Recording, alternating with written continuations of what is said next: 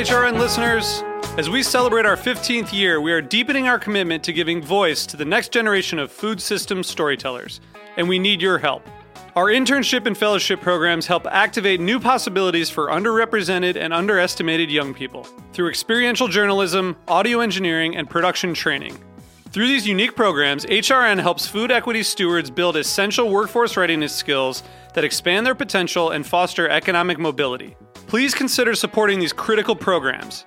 And with a minimum donation, you can be entered to win a dinner for two at an amazing restaurant in one of 8 cities and tickets to a concert at a great venue in one of those cities. We have incredible partners across the country who have donated, as they also share our passion for helping to educate the next generation of food systems storytellers. Check out heritageradionetwork.org/15 to donate and enter to win today. That's heritageradionetwork.org/15 to donate and enter to win today. And make sure you donate before March 31st. Thank you. Today's program was brought to you by Emmy Cheese, makers of specialty cheese from Switzerland, crafted with heart and passion. For more information, visit emmyusa.com. That's EMMIUSA.com.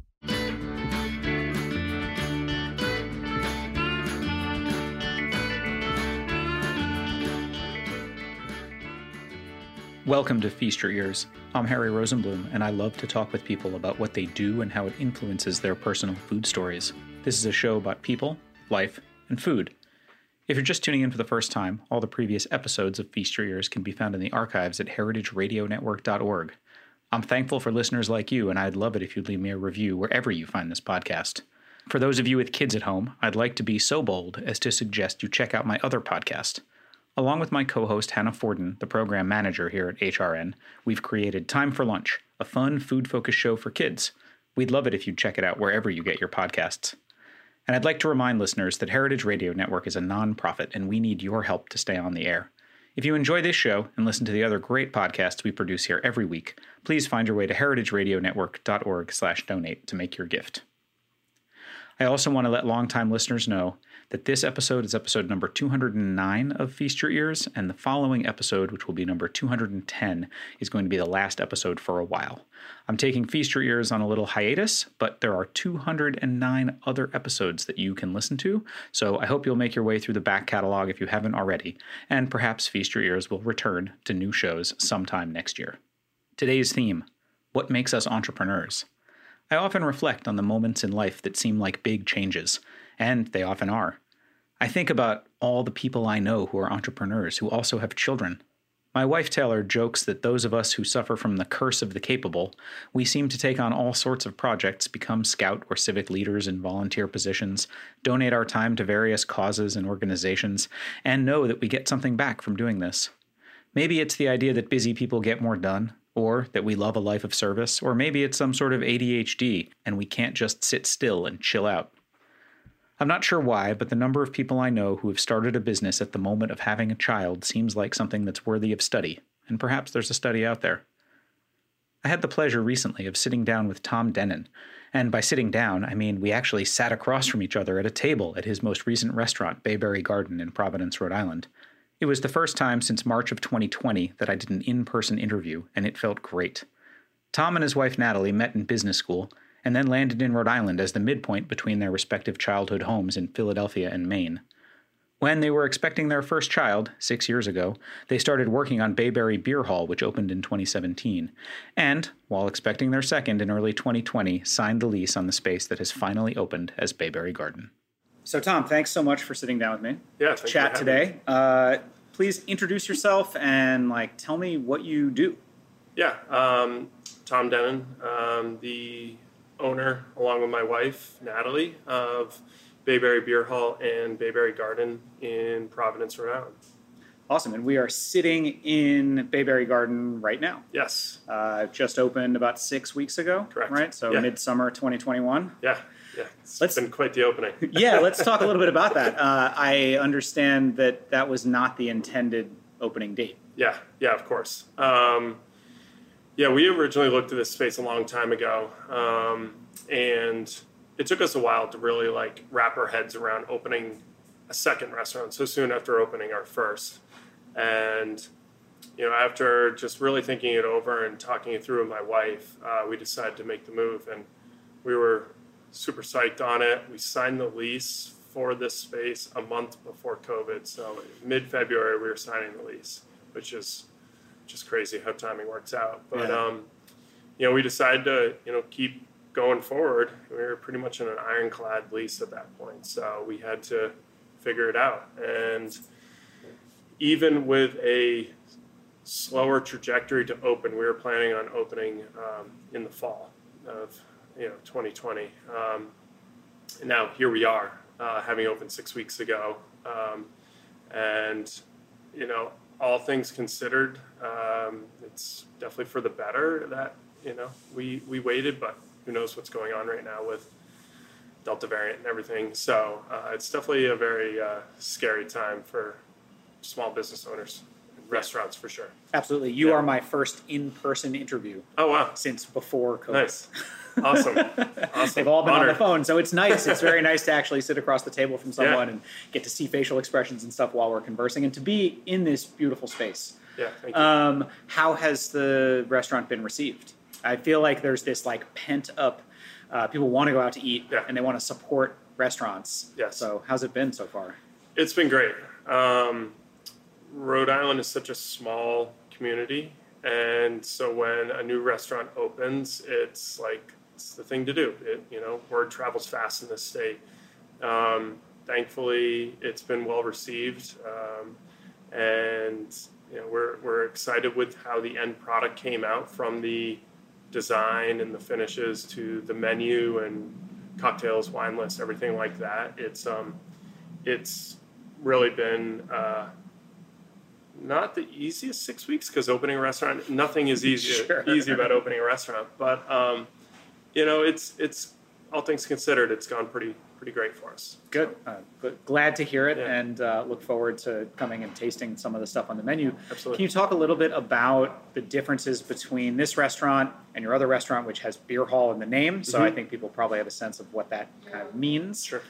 Yeah. So the Beer Hall was, really kind of my passion of following, the craft beer boom in this country, and creating a casual space that really highlights the great craft beer regionally, and bringing a lot of those brands and those breweries to Rhode Island that people had never heard of. And that's what I really love. I really love reaching out to breweries and brewery owners and building those relationships with them to procure a really interesting and exciting list that Rhode Islanders haven't seen before. So that model is really based off more of a fast casual kind of scenario, where I was inspired by a traditional German beer garden when I was traveling for work, when I used to work for corporate, traveling for work. And I was inspired over in Munich, Germany, of just sitting out on these awesome tables in the middle of a park and eating and drinking, and this whole community aspect. So trying to bring a little bit of that to Rhode Island, but putting a roof over it, and sure. Rhode Island's very seasonal. Yeah. So turning it more into a beer hall, but it's all communal tables, and it's more of a fast casual food, although it's very much elevated new American bar food for sure. And with Bayberry Garden, we learned from things that we really love about the beer hall and things that we would like to change. And with Bayberry Garden, it's more of an elevated approach to dining. There's full service wait staff. There's full cocktail list, 150 references on the wine list, and a little bit more refined menu as a whole. So, at the end of the day, my wife and I just like putting unique concepts into market and thinking about what we think is missing or what we would like to see in Rhode Island as diners and as patrons. Where would we like to go? Right. And yeah, this is definitely a more elevated concept from the beer hall for Cool. sure. What are a few of the I mean, I'm sure everything on the menu are things that you like. Sure. But what are a couple of highlights that you feel like are really, really working well for you on the menu? My favorite, this sounds silly, but my favorite menu item right now is the grilled Caesar. I'm just a big salad guy. And Caesar salad was a big thing growing up in my family. My dad had this great Caesar dressing recipe that he taught me to make. And this is an iteration of that where we're, cutting the romaine head in half, searing it hard on the grill so you get that caramelization, you get that smoke, and then the smoked Caesar dressing goes on top. We're smoking in-house, and then rather than sprinkling Parmesan cheese, chef has come up with a little bit of gastronomy in a way. It's a Parmesan custard that's shaped as a cube. So you can kind of take as little or as much as you would like in every bite, and it's kind of off to the side, which is really nice. But we also have head-on shrimp, big head-on shrimp that are over top of Johnny Cakes, which is very Rhode Island, along with house-made chorizo, which is also very Rhode Island. And that dish right there is probably like the best representation of what we're trying to do with this menu. Is really highlight the great seafood that we are so fortunate to be able to get, but also, the other cultures that have really influenced Rhode Island's food scene, the Portuguese and everything like that. So it's a messy dish. You really got to kind of get in there, to really appreciate the head-on shrimp. You got to get in there, and I think that makes it fun, and it makes it more of a shareable aspect in that, the plate's dropped with 6 head-on shrimp, and there's a table of 4, and you're all kind of fighting over and enjoying the Johnny Cake that's, on the bottom and kind of soaking up all those great juices. Right. That's awesome. I mean, for listeners who may not know, the traditional Johnny Cake is a very, Rhode Island thing made from a traditionally stone ground cornmeal, basically just mixed with water and salt and a little bit of sugar, and then fried on a griddle. They supposedly, my daughter loves, as a sort of historical factoid to point out, they supposedly were one of George Washington's favorite breakfast foods, was like Rhode Island style cornmeal Johnny Cakes. So I would prefer that over pancakes in the morning, personally. Totally. And I've heard that you actually can cook them on hot rocks. So all you really need is like a fire. Cool. And some rocks, and you could just lay the batter right on a hot rock. So I haven't tried it yet, but we'll see. Maybe we'll get to that. I want to take a step back and then talk a little bit about you and your personal history and sort of how you got here. Sure. You grew up in Camden, Maine, another New England state. As we were chatting before this, a place that I'm familiar with. 2 weeks ago, I hiked to the top of Mount McGuntacook. For those of you, for people listening who've been to Maine, it's a really nice view of Camden Harbor from the top.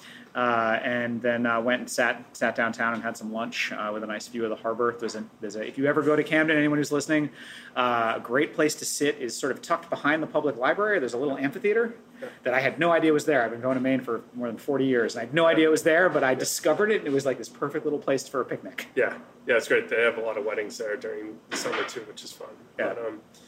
So grew up in Maine.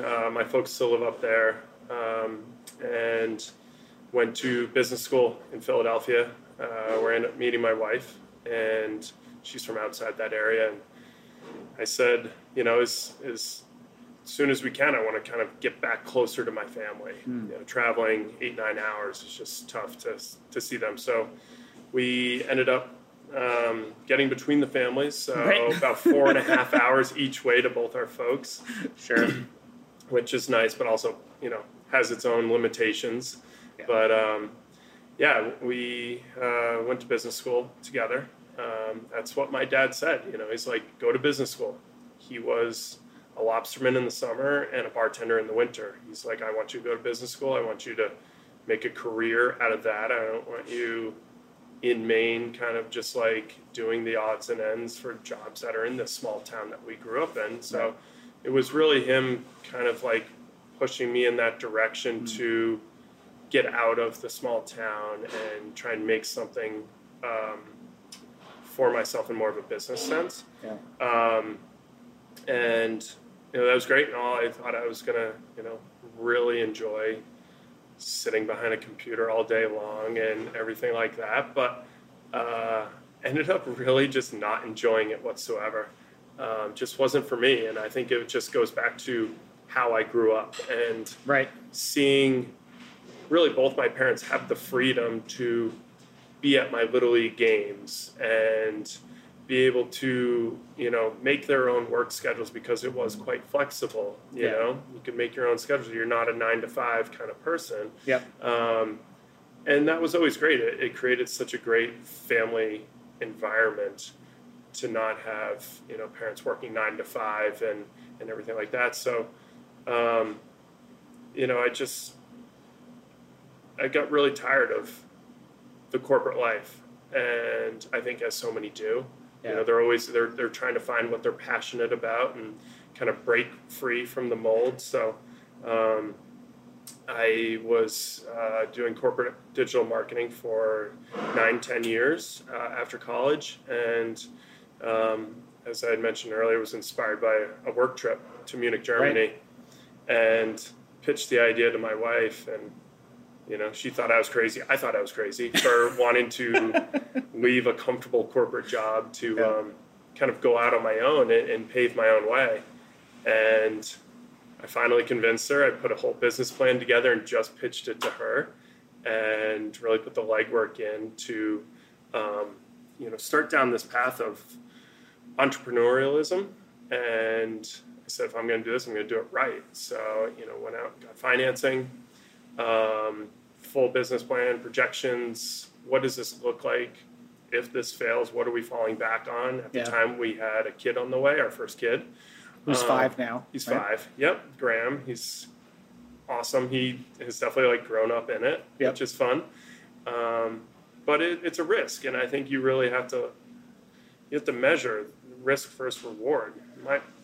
My wife saw just as much as I did how unhappy I was doing what I was doing. Right. So, at 28, 29 years old at the time when I made the jump, it's like, if you're not going to do it, then when are you going to do it? Sure. No, I mean, I think it's very interesting, the trajectory that you guys took of having gone to business school. My wife and I joke that when we became entrepreneurs, it was because we just were not afraid at that age to try anything. Mm-hmm. And we joke that we now both have an MBA from the School of Hard Knocks. Yeah, exactly. Because we made tons of mistakes, as you guys probably also did, right? Yes. I mean, but it's interesting. I think, those of us that get overcome by what I call the entrepreneurial spirit, it's I imagine it's what it's like when you see people in videos of tent revivals where they're overcome by the Holy Spirit, right? Yeah. You feel like it's just something you have to try to do, and you have to try to figure it out the best way that you can. And sometimes it's a success, sometimes it's a failure, and sometimes you can't control for that. Sure. Obviously, COVID, right? Yeah. One of those things you can't control for. Yes. That was, I'm sure, not part of your fallback potentials. No, not at all. Yeah. As with so many, COVID was so tough. Yeah. I also find, having talked to lots of other entrepreneurs, that people often do these things for whatever reason. I don't know if it's a human thing. I bet you psychologists have studied it. But when they have a kid on the way, or when their kids are young, I look at my own personal history. My father started his own business when I was born. Mm-hmm. My wife and I expanded the Brooklyn Kitchen and started the Meat Hook and created this much larger thing right when our first child was born. Mm-hmm. And then right when our second child was born, we opened a second location. It seems like you guys are on a close, similar track to that, right? Your second one is 2 years old now, so just about started. You were, We looked at this as my daughter was being born, I think. Yeah. So, I mean, very interesting. I don't know, any psychologists who are listening, please let me know if this is something that has been studied, that these large life changes influence people in their entrepreneurial spirit. Kind of like a fight or flight mentality. Right. So, I wanted to talk a little bit about, the idea that, so you've traded 9-to-5 corporate, where you're doing a lot of travel, you're away from home a lot, to a restaurant, which, as an owner could be 5 a.m. if the plumbing is broken, till after service at night, or could be nighttime. How do you and your wife, how do you guys manage the timeline? Because it sounds a lot like you want to be able to have that freedom to go to your son's baseball games and that kind of thing. Yeah, absolutely. So, yeah, my wife and I, we have a great understanding and relationship in that I'm really the operator of both the restaurants, and she, she loves taking care of the kids. She's a stay-at-home mom, and she also, for those familiar, both our restaurants are filled with many, many, many plants. So she takes care of those as well, and also helps with our events. So for the most part, she's home with the kids and kind of taking care of their needs, and I'm here. And it's finding a balance. But you know what? We've always known that we need to hire the right people because neither of us are from this industry.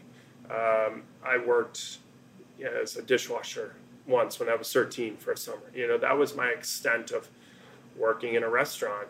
This really was built off of a dream to create something unique and kind of pave my own way and be an entrepreneur is starting these restaurants. So it wasn't out of a love for cooking or a love for tending bar. So understanding that I didn't really know anything besides what I could read or listen to when I opened our first restaurant. So we had to hire the right people who had been through this, who could really kind of help us make some important decisions. So with that being said, you trust these folks to really help you run the business. And in doing so, you have to relent the control of being there at 7 a.m. to 2 o'clock in the morning because you're going to get burnt out. Right. And, we can't have that. I'm up at 6 a.m., 7 a.m. with the kids or whatever. So you've got to find the balance. And that was really the hardest thing for me was really taking a step back because at the first restaurant, I really wanted to be there all hours of the day. And I found pretty quickly that you just can't. Yeah. You got to find the right people. Yeah, I think, having been through that, it's definitely like when you are opening something like that, not only do you feel so close to it that it's like a child, right? And it's like your baby and you want to be there for it and make sure it doesn't hit its head and all those kinds of things. At the same time, it's also, what I found early on in the first businesses that I opened, I also wanted to be there because I was still learning. And I was interested to learn and know all aspects of the business. Right. And as you point out, at a certain point, you can't. Like when we opened our butcher shop, I was not going to learn how to be a butcher. Sure. Yeah, you had to find someone. Yeah, of course. Yeah, it's very interesting, but it's been a great learning process for me to be able to find the right people that can do what needs to be done and that I can rely on.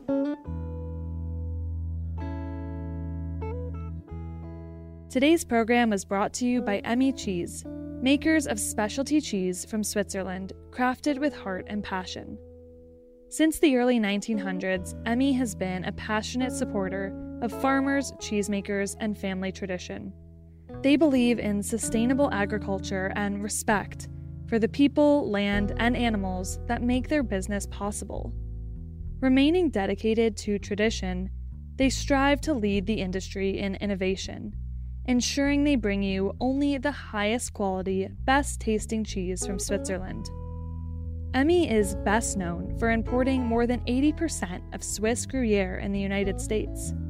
But that's not to overshadow their other specialty cheeses, including Kaltbach cave-aged cheeses, Appenzeller, Tête de Moine, and traditional Emmentaler.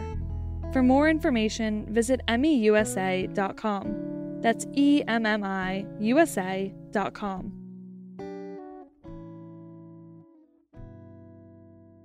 What part of the business, is there any part of the business that you didn't even realize was going to be part of the business that you really enjoy doing?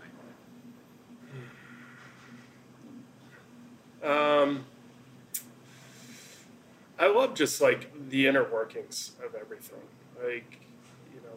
Being here in the morning when it's quiet, you can get some work done, but also, you're hearing the chatter of the prep cooks going and talking, seeing them working up new recipes and trying out new recipes. I love being here for that.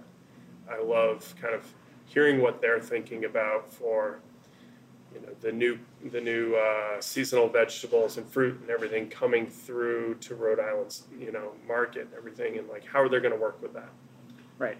And how we're going to reimagine our menu for summer, late summer, and then into fall, and kind of the dynamic of them working with the food and them working with each other to come up with those is really interesting, and I love seeing that.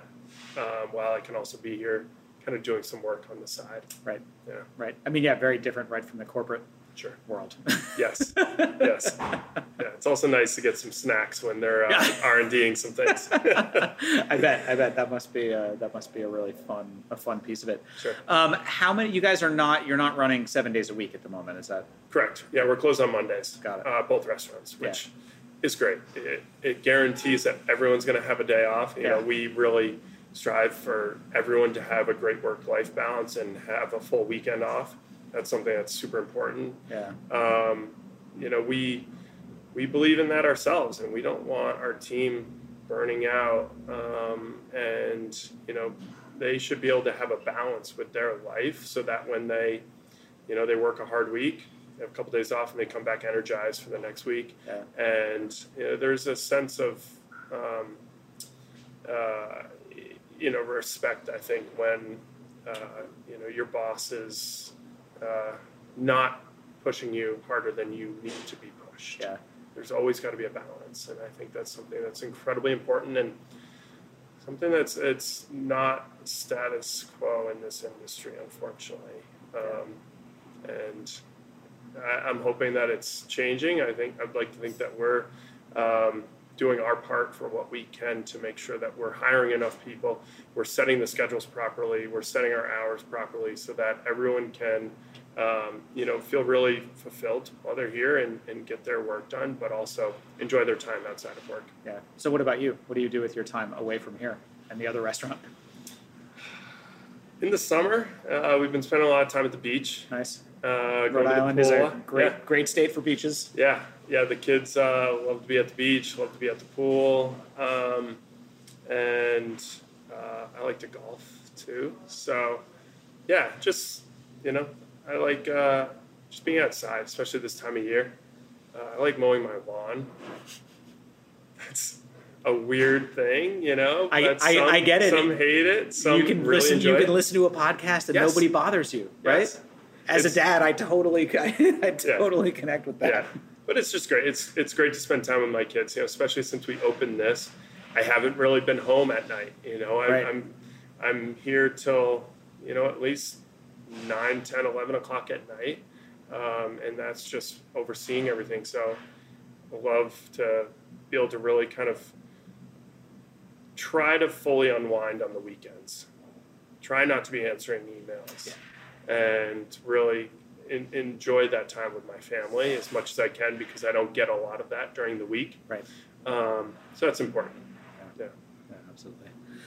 So it sounds like your father said to you at a fairly young age, like, don't follow in my footsteps, don't become a lobsterman. Yeah. Right on the coast of Maine. What would you say to your kids now? Would you say don't go into the restaurant business?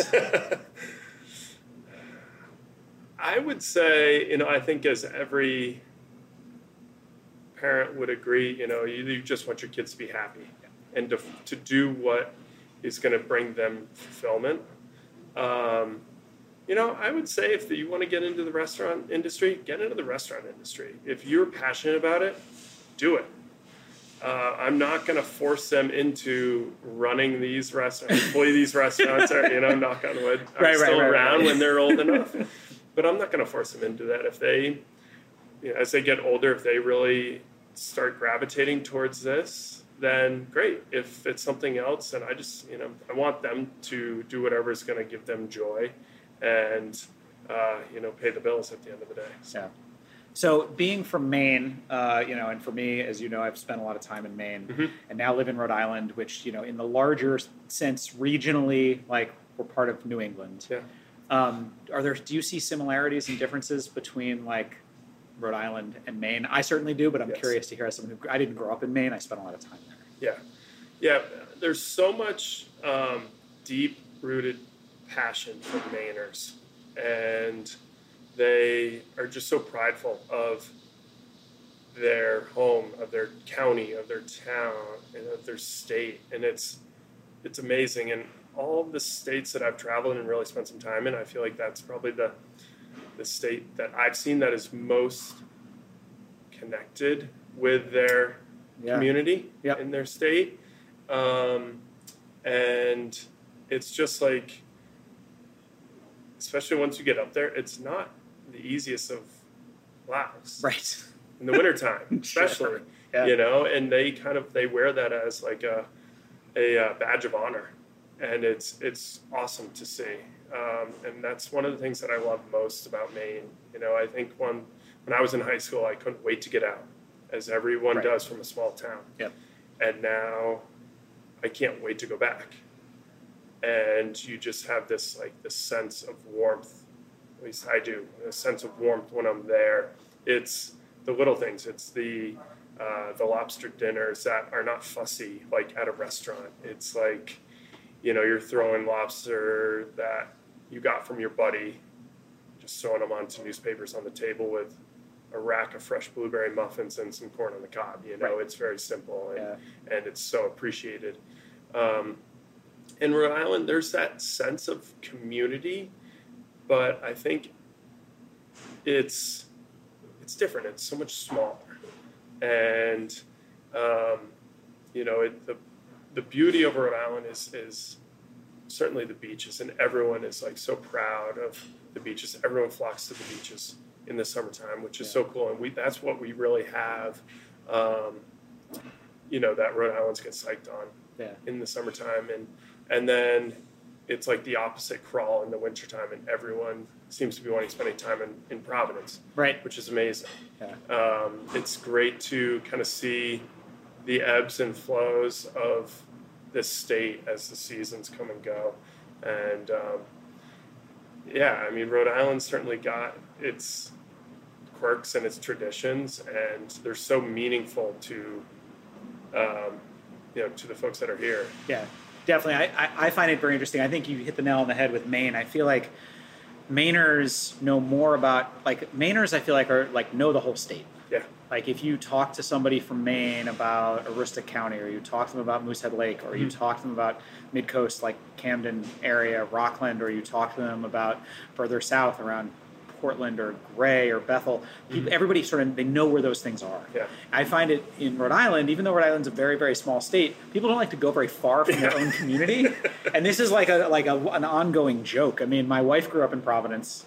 We live about an hour south of here, and when I am coming to Providence, people who live near me in what is referred to colloquially as South County think I'm crazy. Yeah. To drive to Providence for dinner and then drive home. Yeah, you got to pack a snack. And it's not that far, really, to me, anyway. I mean, you know, we joke in the family. My sister-in-law and brother-in-law moved from Providence to Richmond, Rhode Island, and other Rhode Islanders, when they said, you know, oh, we moved to Richmond, they said Virginia. Because they didn't even know it was a town. Right. And there's only, I don't know, 20-something towns in the whole state.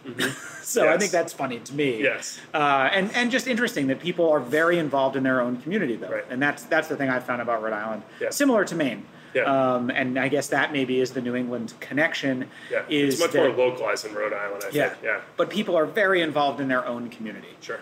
They are boosters of their own community. They support the businesses in their own community in a way that in other parts of the country maybe isn't quite as possible. Right. Yeah, absolutely. Yeah. Do you ever think that you'll do any Maine dinner type things at your restaurants? We've talked about that for sure. Our chef is from Georgia, so talking about some big outdoor bakes, clam bakes, lobster bakes, crab boils, stuff like that. We're very fortunate to have a large outdoor seating area, which can hold about 100 people, with very large communal tables that are just perfect for that kind of setup. So I would love to do traditional lobster bake out there. Yeah, for sure. That would be super fun. I'm going to put you on the spot because I recently joined the board of directors for a small nonprofit based in Wakefield, Rhode Island, called Eating with the Ecosystem, whose mission is to help people eat more local seafood. Mm-hmm. And one of the local seafood items we've been trying to work on is the invasive green crabs. Yeah. And so you said crab boil, and so like I've been thinking it'd be really fun to see if it would work to do like a crab boil, like Maryland style, but Sure. with these invasive green crabs, Huh. where you dump those on the table and people have pitchers of beer and they're picking the crab and eating the crab meat. I'm From into these it. green crabs, which are very delicious Yeah. and are invasive to our waters, but currently don't have a lot of commercial value for the fishermen other than as bait for other things. Yeah, I grew up as a kid finding all those little green crabs under the rocks and seaweed. So Yeah, same. that would be pretty cool. Yeah. I'll have to pitch that to Chef. All right, cool. Yeah. Be Yeah. fun to talk about. Yeah. Well, is there anything that we didn't get to cover that you wanted to make sure to mention? I love the idea of having a staff that you're also supporting, Yeah. and of it not just being about, you're from Maine, your wife is from Philly, but if the chef is from Georgia or other people on the staff are from other places, I feel like that gives you a huge range of opportunity Yeah. to have events in the restaurant, Sure. and then to bring, as you are creating your regulars. I mean, it's only been 6 weeks, so, Sure. but I imagine that this will be the kind of place, especially because of where you're located, you're in a kind of larger development. I assume you're going to end up with, regulars. It'll Yeah. be the kind of place that people will always come. You'll have the same six top every Thursday night Yeah. after work kind of Yeah. thing. Yeah, absolutely. I mean, we've already started to see that, which is so Cool. unique and so fun, and really start to build those relationships, which is what I love the most. I mean, that's one of the reasons why I love being in the restaurant during operating hours is, because I'm not going to be shaking cocktails. I'm not going to be cooking food. I love just building those relationships with our guests. And at the beer hall, I can go in there any day of the week, and there's a handful of folks that I still remember having conversations with the first couple months of being open 4 years ago. Yeah. And they appreciate that. And I think that's really where guests can really become invested in your business and feel a part of what you're trying to do, which is amazing. And that's why we are in this, is to be, to make people happy. Yeah. And so, I love that we've got our regulars that are starting to come here, and it's great because we'll see some folks, they'll come after work on a Tuesday, with a group of buddies, and then they'll come with their wife for, a nice night out on a Friday or an anniversary or whatever it may be. And that's really what we're trying to do here, is that although it's this big, beautiful space that we built, it's not just for special occasions or on a date night or whatever. Right. It's for whatever you want it to be. Come as you are. You know, if you want to get all dressed up with your wife or some friends or whatever, do that. If you just want to roll down in like t-shirt and jeans after work, please. Right. Like, bars are open. Totally. We want to be that neighborhood spot that you can really create your own experience at, depending on the night or the type of mood that you're in. And that's what we love to do. Is Yeah. create a space that people can feel like that they can do that. Yeah, So, R.A. Weinsweig, who founded Zingerman's in Ann Arbor, Yeah. it's a whole series of businesses. He tries, or used to, I'm sure he still does, tried at least a few nights a week to stop by each one of their restaurants and just pour water. yeah, He just would always grab a water pitcher and go around and ask people how they were doing and pour water. yeah, And that was, as the owner, he wasn't the chef. Sure. He wasn't making cocktails. He was just pouring water Yeah. and checking in on tables and stuff, which That's great. I really have a lot of respect for. Yeah. So I have one last question, which Sure. is Bayberry. Where'd the name come from? yeah. So came from my grandfather's cabin up in Maine, in Lincolnville, Maine. Is the house that my mom grew up in. It was this big, grand, at least at the time when I was small, it seemed big and grand. Sure. And it was this permanent residence, but it was a insulated, essentially like a log cabin. And he was just a very knowledgeable man, and was really like the matriarch of the family. And he, the cabin was surrounded by bayberry bushes on the coast of Maine, Got it. as so many are up Yeah. there. And so the cabin rightfully was called Bayberry Cabin. And after he passed, the house was purchased and torn down, which is so unfortunate. Yeah. So Bayberry is really a tribute to him and kind of that name and that legacy in our family. So, yeah. Awesome. Thank you. Yeah, thank you. It's been a pleasure. Thanks for listening to Feast Your Ears today. You can follow along at Bayberry Beer Hall and at Bayberry Garden on Instagram, and check out their websites, bayberrybeerhall.com and bayberrygarden.com. You can find Feast Your Ears, as well as lots of other great shows, at heritageradionetwork.org on iTunes, Spotify, Pandora, Stitcher, or wherever you get your podcasts. And if you do really love Feast Your Ears, I hope you've listened to all the other episodes and that you'll continue listening to other shows here on the Heritage Radio Network. Please reach out to me if you have any questions. You can find me on email, harry@thebrooklynkitchen.com, and you can follow me on Instagram @thefoodballer. Feast Your Ears is powered by Simplecast. Thanks for listening to Heritage Radio Network, food radio supported by you. For our freshest content, subscribe to our newsletter. Enter your email at the bottom of our website, heritageradionetwork.org. Connect with us on Instagram and Twitter @heritage_radio. You can also find us at facebook.com/Heritage Radio Network. Heritage Radio Network is a nonprofit organization driving conversations to make the world a better, fairer, more delicious place. And we couldn't do it without support from listeners like you. Want to be a part of the food world's most innovative community? Subscribe to the shows you like, tell your friends, and please join the HRN family by becoming a member. Just click on the heart at the top right of our homepage. Thanks for listening.